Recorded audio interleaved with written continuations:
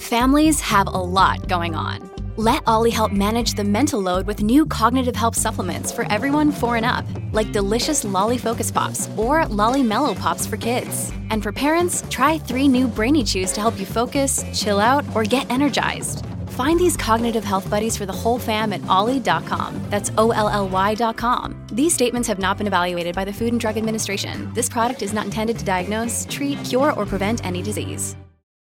At Evernorth Health Services, we believe costs shouldn't get in the way of life-changing care, and we're doing everything in our power to make it possible. Behavioral health solutions that also keep your projections at their best?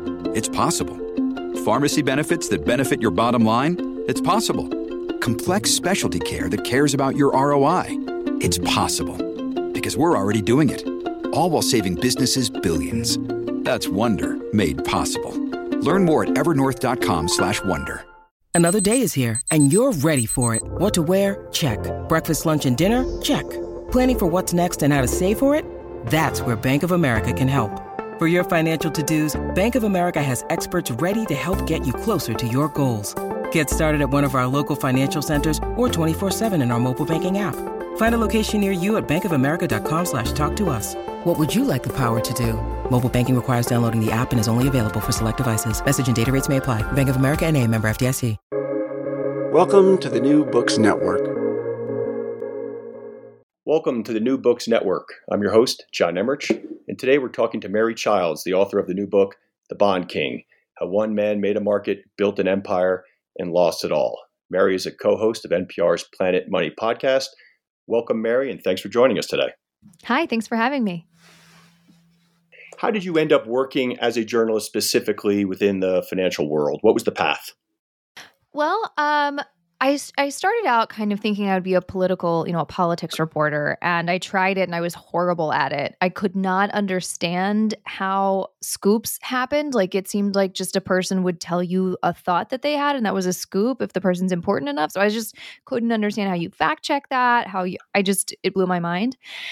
And in financial reporting, you have, trades that you can look at. You have stock prices and, lines that go up or down, and they don't really not do what they're saying. It's like a lot less confusing and a lot easier to fact check. So I found that I just understood everything better in financial markets. I felt more secure in my own ability to fact check things and not be led astray.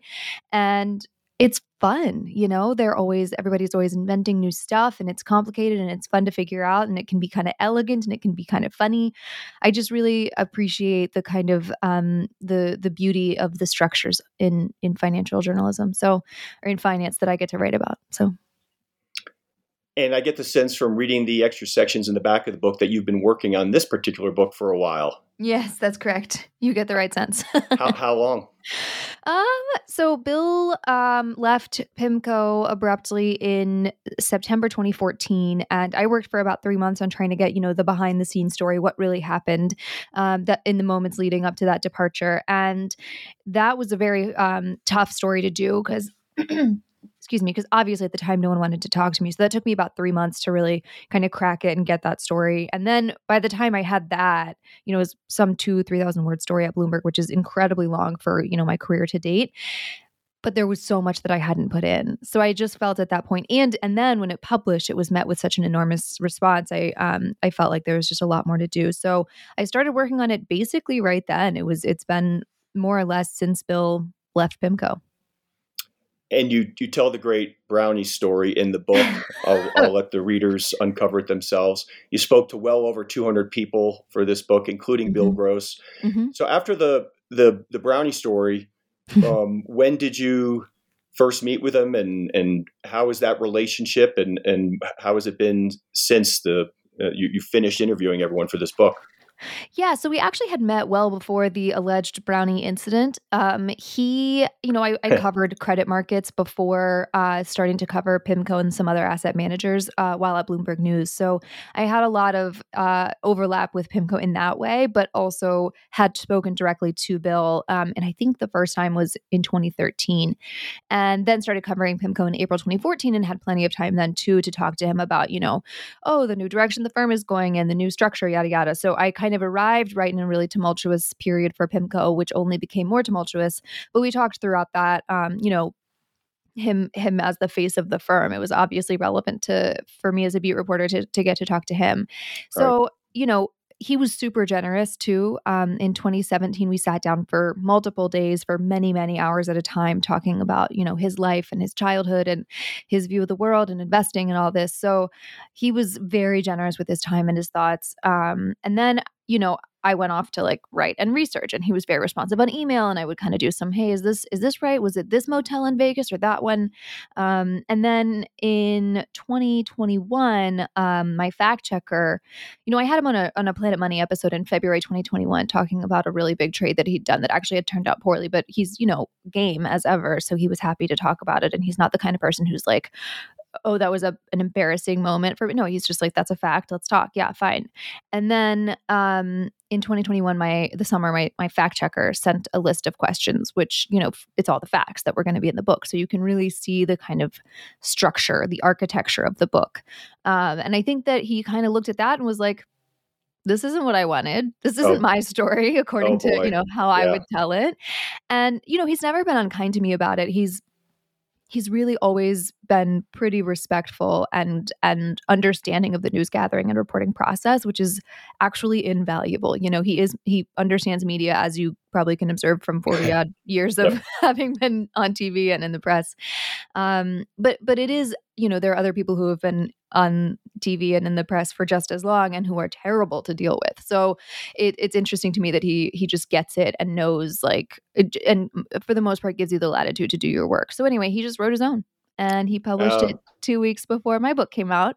And yeah, it's interesting to see how they overlap and don't. They're different in many ways, but it is sort of an interesting exercise journalistically to have this kind of a source's own voice in full, right alongside it. And he's been pretty cool about it. So that's a gem of a detail that I wasn't aware of. That just adds to the richness of an already rich story. And I going back to your introduction about how you got into finance, it's telling, because my next question was this book. It could be in business history, it could be in the finance section, the psychology section, because it's part of all three. And it's crazy how in this industry there is so much drama in what could just be a rather mundane mathematical endeavor. But my instinct is to start with the last one, the psychology. We'll get into that. But a quick business history question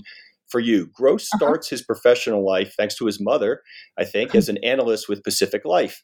How does PIMCO get formed outside of Pacific Life, with Gross owning the big equity stake that would eventually make him so rich in the Alliance deal?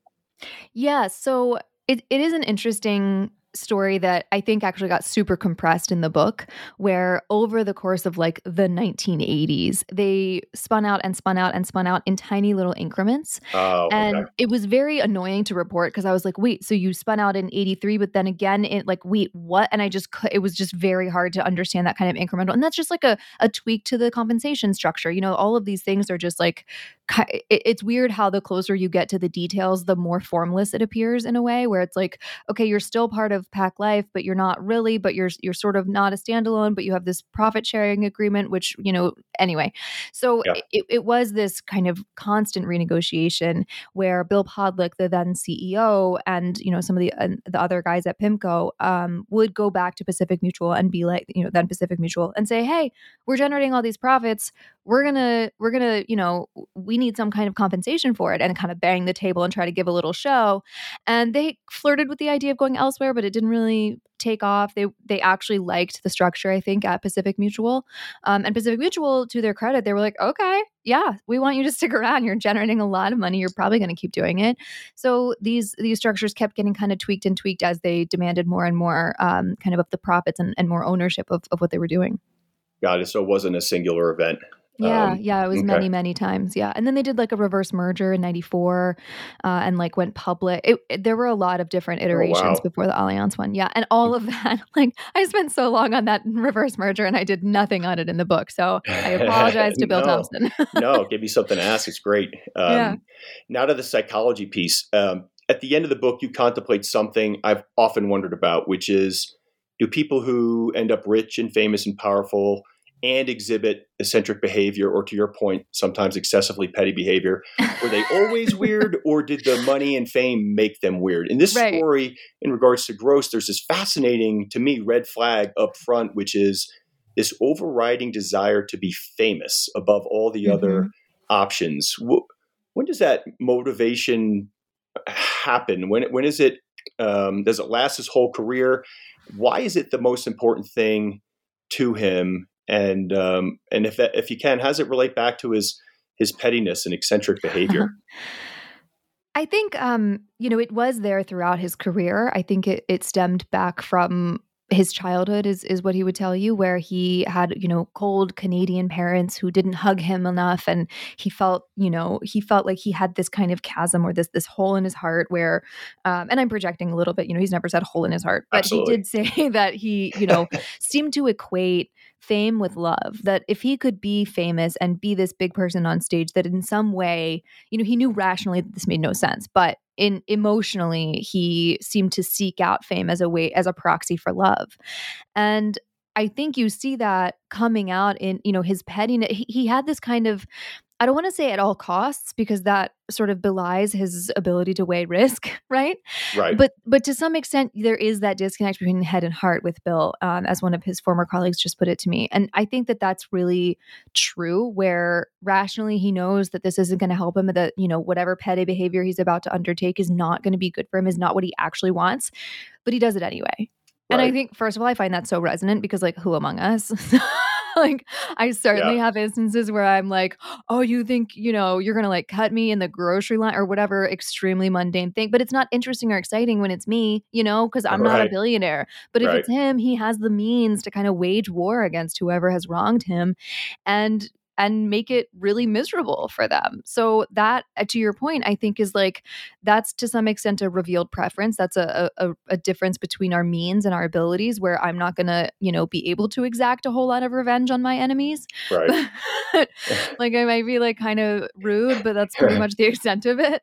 And Bill just has much, much more capacity and much more, just so many resources at his disposal. So I think, and to another point too, is that there is a psychological change, and I'm not sure the extent to which this is true for Bill Gross. I certainly couldn't say, but for all, the studies show that, when you reach a certain level of wealth and, power and whatever, that your brain does change, your decision-making changes, you become less empathetic. So it's possible that some of that comes to bear, where he just, after so long of being so rich and famous, the way you interact with people changes. I'm not sure how that shows up in his life, but I do think that those underlying motivations were definitely there from the get-go.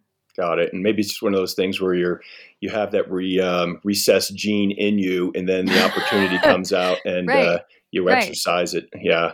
Right. Am I going to be terrible to that person in the grocery store line when I'm a billionaire? Let's find out. Let's revisit. Right. And so he exacts his revenge. He can act cruelly.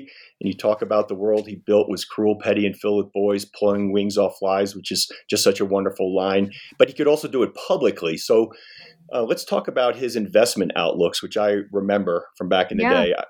I worked with another portfolio manager in my career that was sure he was the next James Grant, going so far as to adopting the bow tie look at one point. Wow. And the outlooks come up throughout your book without you expressing a personal view about them one way or the other until the last quarter of the book, when he writes about his dead cat Bob, and then again in reference to his first outlook when he arrived at Janus. The word you use is bizarre, and they were bizarre to me at the time too. I remember getting them shared around the investment community. Did he think he was a great writer? What was he trying to achieve with these, parable and metaphor-rich investment letters? And I'm assuming he thought everyone was really waiting to hear, quarterly or monthly what he had to say. What is your take on that dynamic of those outlooks? I think that's right. He was waiting. He did have the impression that everyone was waiting to hear from him, but I should note that it was true, that that's true and accurate. People were hanging on these monthly outlooks. They were read across the street. And like, to some extent, of course, I'm biased. I stay in the credit world. That's like the space that I grew up in, as a journalist. And it's kind of a space that I like to stay in just because I love it and find it interesting. But so of course there's some bias there. I'm like, everybody's reading it. It's like, okay, my, bond people are reading it for sure. But I think it crossed over into other asset classes. And I do think that it was part of his celebrity. I think that it helped to build this, these bizarro anecdotes that were, confessional and everything that's ever happened to Bill Gross. You can really paint a good mosaic of his life just from his own writing, which was a boon to me, right? Like as a person writing a book about this guy, I had so much to mine, so much kind of personal content, which was very helpful from him. But it also, I don't think everybody was doing that when he started out. I know, and I don't think people really do it today, even where they, he had this position of influence in the market, but he also was basically like client, like retail focused, like mainstream focused with this investment outlook output where people could turn to him and say, oh my gosh, well, this genius Bill Gross guy, he thinks that interest rates are doing this or that. And I think that was a big part, the weird anecdotes get you in the door. And now you're reading, and then you're going to hear about his, interest rate call. And I think that was actually quite sticky. I think people really liked those, and it helped to build and cultivate and retain this kind of fan base that also translated to an investor base, Business. Yep. Okay. He's not the only character in this book. El-Erian is a character in his own right. The footnotes from his lawyers throughout the book were additional entertainment for me. I enjoyed those thoroughly. I'm so glad. Yeah, you write of Gross's view. He saw only El-Erian's hollow insistence on FaceTime in the office, his breezy economic doublespeak, words that slip through your hands like rushing water, how he managed to talk so much without saying anything. Is there anything to that view, in your opinion? I think, oh gosh, that's a tough question.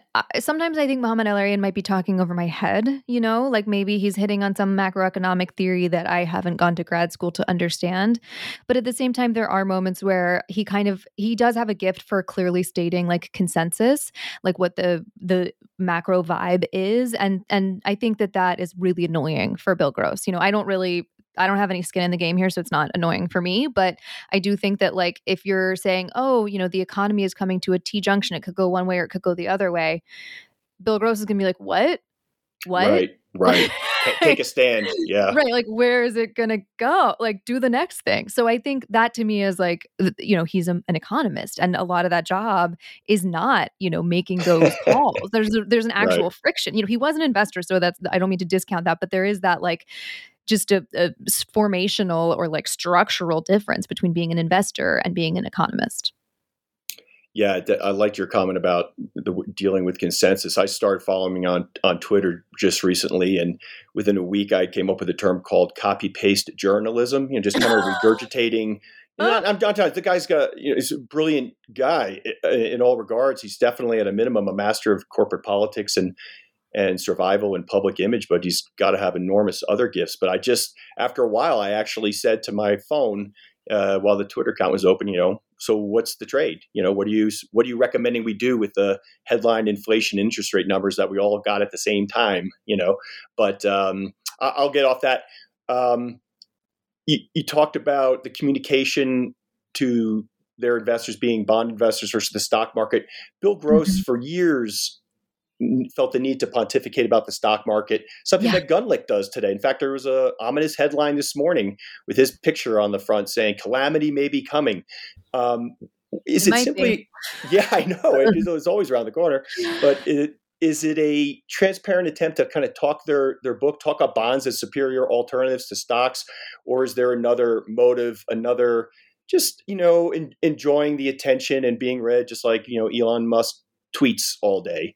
Why are those guys always talking about the stock market? I think it is a good way to build your base. I think it does seem to be more effective and more like retail investors invest so much less in bonds and certainly don't day trade them really, So I think that's a big difference where if I'm day trading in the stock market and I see this guy on CNBC saying stuff that's relevant to me, I'm going to be so much more interested than if he's like, oh, I think the yield on the 30-year bund, I'm out. That's not going to help me at all. Right. Yeah, so I think that that's definitely a part of it is the ability to appeal to retail investors and people who are, thinking about what to do with their money, but also want someone to listen to. And it has this kind of not that marketing benefit really does end up having a business building effect.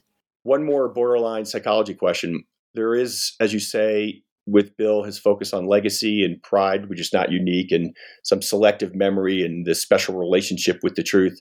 Neither of us, as we've just talked about, is a mental health expert. Let's disclose that up front. But do you buy his Asperger's self-diagnosis, or is this really just pretty standard kind of narcissistic personality disorder, this relationship with the truth and selective memory? I don't mean that in a condescending way. I've dealt with people like that before in this profession, and it doesn't make them bad people, but it does affect how you deal with them. Yeah, I think you've hit on something where there's a lot of conflating, autism spectrum with being a jerk. And that's not right. That's not appropriate. Like those things are distinct and that's not cool to conflate them. And I'm not saying Bill necessarily was like, I was a jerk because of it, but I do think that there is, and across financial markets, I remember when The Big Short came out, everybody was reading it and everybody was going through that Michael Burry checklist being like, oh my God, me too. And that's indeed how Bill Gross basically came to the realization that he might, be on the spectrum and ended up getting, as you say, this diagnosis. So given that he got a diagnosis, I'm certainly not going to argue with that. That's, seems like someone who knows better than me has weighed in. So I'm going to just let that be. But I do think that it causes, the manifestations of that are going to be things that aren't, mainstream corporate culture stuff. So I do think that sets people up for some friction where, if Bill Gross is coming to the office and he wants to exist in a way that's, comfortable for him, which means, no eye contact and letting him focus and all this stuff, people super, gregarious, like hyper extrovert, not neurodivergent, totally neurotypical people are going to be like, hey, Bill, how's it going? And, slap him on the back. And that's just like devastating. That's just so disruptive and annoying. So I think, yes, like those things are separate and distinct and they're not at all, like there's not really an overlap between being an asshole and, can I curse? I just went for it. Yeah. Okay. I'm surprised you beat me to it. Go ahead. So, a diagnosis is not a free, a blank check to be a jerk. But I do think that it does mean that you're going to interact with people differently. And sometimes people aren't equipped for that or prepared for that or willing to work around that or with that. And I think that like that's a commentary on our corporate culture and PIMCO's corporate culture. And I do think that it does add a layer, right, of making him make a little bit more sense. I think that, some people have told me they'll be reading and they're like, this guy sounds a little like maybe he sounds, and then they get to the end and they're like, oh, he's diagnosed. I felt that. So I'm happy that feeling exists and it isn't like, you're not surprised by the diagnosis in the end, because I don't think it's a surprise. I don't think it, not being any kind of professional, it does sound correct. It does seem like something that might be relevant to him and his life. Sure. And yeah, so. Okay. And now we wander into the finance section of the bookstore. All right. Let's talk about the great financial crisis. Right up front, page 4, you talk about companies and financial institutions being bailed out. And this is something I've thought a lot about since it happened. And at the time, I've never been able to find the clip, but for me, what is one of the more compelling pieces of financial news video, if there's such a thing, is this debate that went on between Bill Ackman of Gotham and Bill Gross about Fannie Mae. And as I recall it, Ackman's in the CNB studio, Gross is video conferenced in, and they're debating the value of Fannie Mae debt. Ackman does this indisputable Finance 101 analysis. Right. It's you've got $100 of debt. The enterprise value is worth $75. Therefore, they got to write off the debt. They debate briefly. Gross cuts him off and says, I get paid to be right on the trade, and I'm going to be right on the trade, which he very much was, So this is a really big event almost in financial history. He was involved in so many things, but this one was it. What was his role in the Fannie Mae government bailout as it happened? And was it a gamble? Was it a gamble initially, or did some point, as the vibe I got from that interview, that at some point he knew he was right? I mean, I think I have such a hard time parsing like when you're talking your book and when you're not. Like you're talking your book because it's your book and you believe in it. So you're not just, there's always kind of an interaction there between what you actually believe and what you're just trying to say to make money. Those things are oftentimes the same. Like there's a lot of overlap between those things. So that's a little confusing to me, first of all, just something I observe a lot and something I think about a lot. But in this case, Bill Gross and PIMCO were truly at the epicenter of the mortgage market and had been for so long. And this crisis emanated from the mortgage market. So more than anyone, I think they were equipped to see what was happening, equipped to understand it, and equipped to understand what had to happen next. So, and they were so influential too in the market that I think when the US government was looking around trying to figure out what to do, and Bill Gross and PIMCO are out there saying, hey, you're going to have to go ahead and make that promise explicit. You're going to have to go ahead and back Fannie and Freddie. They guaranteed directly or indirectly some $5 trillion of mortgage debt at that time. And that's a boatload, especially when so much of that is about to be written down substantially underwater. Or has to be, right? Yeah. Exactly. So underwater. So I think that's there's this weird interplay between the government and PIMCO and these enormous bond managers where the government more or less has to listen to them and has to say, okay, if if Fannie and Freddie have to roll new debt, if they have to finance themselves in the market where PIMCO is an enormous player and buyer, are they going to not listen? Are they going to just not they really are in a position where they have to kind of at least take into very, very good consideration what PIMCO has to say. So in this instance, to me, this is the moment where PIMCO's at the kind of height of their power, where the government's trying to figure out what to do. And Bill Gross and PIMCO, others at PIMCO, are very public saying, you're going to have to make this explicit. You have to back Fannie and Freddie. And then they do it. Right. And it was an enormous day for PIMCO Total Return. I think the best day the fund had ever had to that point. Yeah. And when you need mealtime inspiration, it's worth shopping Kroger, where you'll find over 30,000 mouth-watering choices that excite your inner foodie. And no matter what tasty choice you make, you'll enjoy our everyday low prices, plus extra ways to save, like digital coupons worth over $600 each week. You can also save up to $1 off per gallon at the pump with fuel points. More savings and more inspiring flavors make shopping Kroger worth it every time. Kroger, fresh for everyone. Fuel restrictions apply. This episode is brought to you by La Quinta by Wyndham. Your work can take you all over the place, like Texas. You've never been, but it's going to be great because you're staying at La Quinta by Wyndham. Their free Bright Side breakfast will give you energy for the day ahead. And after, you can unwind using their free high-speed Wi-Fi. Tonight, La Quinta. Tomorrow, you shine. Book your stay today at LQ.com. It's fascinating to me as a former equity person. The insider trading laws in equities are pretty straightforward. And although, people try to make a living skirting around the edges, they are what they are. What is the equivalent in the bond market besides this Fannie Mae deal, the Ginnie Mae trade, cornering nines, odd lots? They seem to be able to do a lot of profitable transactions for which there is no legal equivalent, I don't think, in the stock market. And it is amazing to me how, as you said, that there are times when they were the market, and it was so profitable. But what are trading laws? Also, I said insider trading laws, but like in the bond market, there's so many different segments: corporates, treasuries, and mortgage backs. How are they? How do they compare?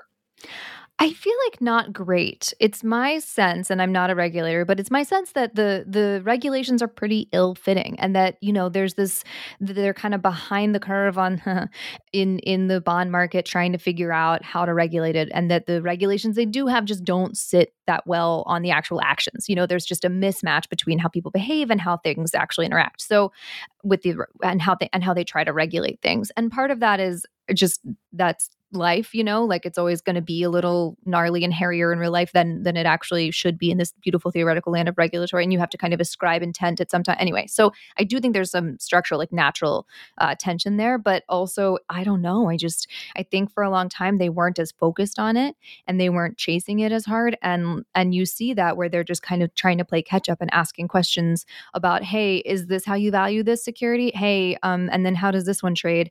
And it's kind of basic stuff, according to my sources who can be a little condescending sometimes. So take with salt. But, that's a little, and you see that with, I also covered earlier in my career, the London whale.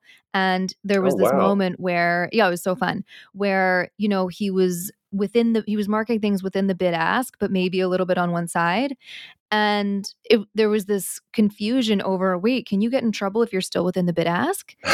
Like, is that not okay? If I'm within the bid ask spread, I should be fine. Like, that's literally the like lanes of where I can play, right?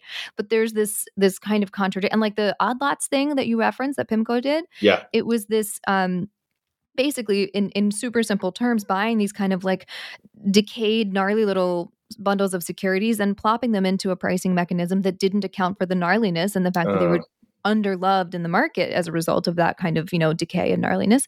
And they would get marked up to the whole lot price, to the price for the like beautiful 100% of all the securities are still there, not, 54% or whatever it may be. And, these things that there's an obvious price difference because they're, maybe there are fewer securities that are going to contribute to a revenue stream, but also people don't feel like dealing with these things. So they traded a discount to even that. Yeah. So, that wasn't really like, is that illegal? It's not their fault that the pricing system, marks these a little bit wrong. Did they take full advantage of that? Yeah, it does look that way, doesn't it? Yeah. And that is indeed the conclusion that the SEC came to. But it is, yeah. So it's one of those moments where you're like, when that story came out, I remember everyone being like, oh my God, wait, what does that mean for my odd lots? Am I not allowed to buy odd lots now if they get rounded up? And the answer is like, no, you can if you're not trying to base an investment strategy and like kind of boost your the performance, the look of your performance by using these, by over reliance on these things. So there's a lot of nuance there that I think is impossible to codify and really truly write out into whatever rule, where you can't just be like, well, it depends on what you meant when you said it, right? Right. And I think that can be hard to do. And there's a lot, you asked about the kind of insider trading things in the bond market, and there's a lot of material non-public information, or, I think that there's a lot of weirdness in distressed debt land where your own actions can become influential in the company. Your plan leaks out, and that's non-public information that can affect the trajectory and the price of the company's securities. Or, you meet with the CFO who's telling you basically the debt schedule, the funding schedule that the company will have. And that's normal and fine. That's not a problem, but it is kind of, a look that other people might not get, that I'm certainly not getting, in my home office. So not yet, but also I think there are completely acceptable ways, like anchoring new issues in the bond market where, when a new company debenture is coming out and underwriters want to find somebody to buy a huge slug of that debt so that everybody else wants to buy it, they call PIMCO.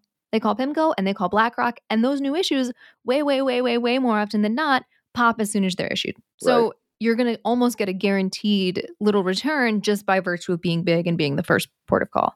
Yeah. And they provide liquidity and in that regard, and that's worth something. So as you said, with the odd lots, there's ways you can do it and ways you shouldn't do it. Cross trades are another tactic that can be structured legally.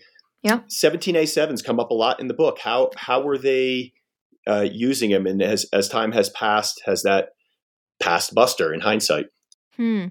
So 17A7 is an exemption in the 40 Act that basically allows you to trade within funds between, if they're all kind of under the same umbrella in the same fund family. And that means, if I'm running a fund and it's, the really nice income fund. Wait, I shouldn't say income because that's Dan's. Excuse me. The really nice money fund.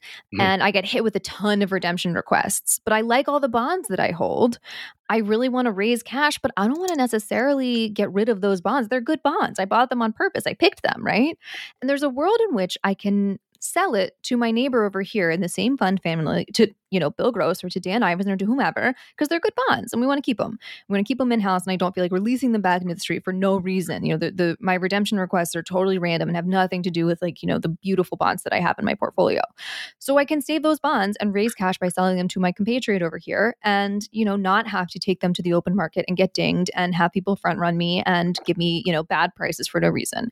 So it kind of helps to buffer, I think, this kind of this potential deleterious effect of redemption requests. And, I think that's a little controversial because the way that I put it is not how they want to think of it. But I do think that PIMCO 17A7 more liberally than their peers. And I think that that's, from everyone that I've talked to in the market within PIMCO and without, they're like, oh yeah, no, like the way PIMCO uses it is way more liberal, way more enthusiastic than, and there are other firms that are like, oh, excuse you, we don't do that. Like give me this look like I just asked if they like do murder on the weekends. They're just like, why would you even suggest this? So there's, and I don't know, the SEC, I think regulators were looking at this more recently. So I'm sure there's been some kind of, polishing and scrubbing going on, because there were, letters about how this is, very important for us to be able to function. And, I think they do use it for, not only for not having a fire sale if they don't want to, but also, or at least buffering the impact of that fire sale, whatever selling needs to happen, but also, flipping stuff into new funds, right? Transferring securities into a new fund that's just launched, or shuffling. There are reasons why you would want to shuffle things around that are not just because, oh, this, enormous redemption request has come in and we need to figure out what to do. So yeah, I don't know. I think that I think the SEC is paying attention, and is looking at this sort of like now-ish. So I'd be curious to hear. I don't know the impact of that. I'm not sure like how that's changed. Exactly. I'm excited to find out. It is my favorite thing, and I'm so glad that you asked about it. But I feel like no one ever asked about 17A7. Really? Oh yeah. I'm a board member, so I kind of. I get updated by fund counsel on, what the SEC is looking at. And so it's part of my job, but I admit I nerd out on it a bit, Yeah. And no, it's good. That was an interesting one. We'll end up back at the business history section of the store. I had no idea Gross had entertained a move to DoubleLine upon leaving PIMCO before deciding on Janus. What was the deciding factor in his choosing Janus, an equity shop, over DoubleLine, if you know it? Yeah, well, I think there are a couple things at play here, where Jeffrey Gundlach is obviously this enormous personality, this enormous celebrity in the bond market too, and has to some extent, taken the bond king crown, though he says he doesn't, want that title at all. Right. And that structurally, you can imagine, just knowing only those things would create a really awkward situation if Bill Gross were to come work at DoubleLine. Like, you can just imagine those enormous personalities not getting along. And Bill had just had this experience. He was in the thick of this experience in 2014, where he's being kind of bonked around, and people are not respecting him enough, and not like supporting him in the public eye, and not doing all of these things. And you can only imagine that going from a place where he has been king for so long and has been the boss to a place where he's not even the main guy, like, that's not going to cure the problems that he has. That's not going to fix anything. But he remembered, he talked to Dick Weil that summer. Mm-hmm. Or earlier in the year, when when things were getting a little weird at PIMCO, and he just wanted to have a backup. And Dick Weil had worked at PIMCO for many years. He was, this very polished executive. He was the COO. He worked closely with the CEO. And, people didn't necessarily think that Bill Gross and Dick Weil got along by any stretch. People kind of thought that Bill was a little mean to Dick. But when Dick Weil was running Janus, no hard feelings. Bill Gross just gave him a call and was like, would you have room? Is there a spot for me? And of course, Dick is like, this is an enormous opportunity for us. Yes, of course we have a spot for you, Bill Gross. And I think it did what he wanted, really, is it brought all this attention to Janus. It brought money in, and it made, put them in the headlines. He told me once that that Bill Gross was their Peyton Manning. A game-changing level of talent for them. And I mean, I think that, he is a celebrity, and people really care. So I think to some extent it just was a good match, where it achieved some of Dick Weil's goals, and it definitely achieved some of Bill's goals, because he just wanted a fund, and he wanted to be able to keep trading in the market, and it allowed him to do that. Right. And what a great Denver-centric reference for Janus to come up with at the time, Peyton Manning. Bill Gross's personal story drifts from bizarre to sad at the end of the book, especially in his public interactions with his son and his ex-wife, Sue. His role in that divorce, reading like a retreating army leaving devastation in its wake, just a whole new level of bizarre. But that's for the readers to check out and understand. Mary, besides nonstop interviews for this book, where else can listeners find you and your work? I am at Planet Money. I'm a co-host, and we are, a twice weekly podcast on NPR. And I'm on Twitter at MDC, and, LinkedIn and Instagram and all that. I do want to say, though, I just looked it up. It looks like the SEC has abandoned rewriting the Rule 17A7. Huh? I'm not sure. Don't quote me on that yet, but let me Google it. But I do. That is interesting. There's like a new. The commission has issued a joint statement in 2021. It's in the news again. Yeah, that everybody freaked out or that they were like trying to reform it. They're like, no. Yeah, okay, it was at the end of the year. So they're just not going to fix a problem of which they're not aware. I love it. Got it. They abandoned the much needed effort to amend it. Wow. Cool. Sorry. That's okay. I was like Googling just to be like, what even has happened since I last looked? Right. So it looks like they gave up. They'll do that until another SEC head decides to change direction. Right. Okay. That it needs tackling.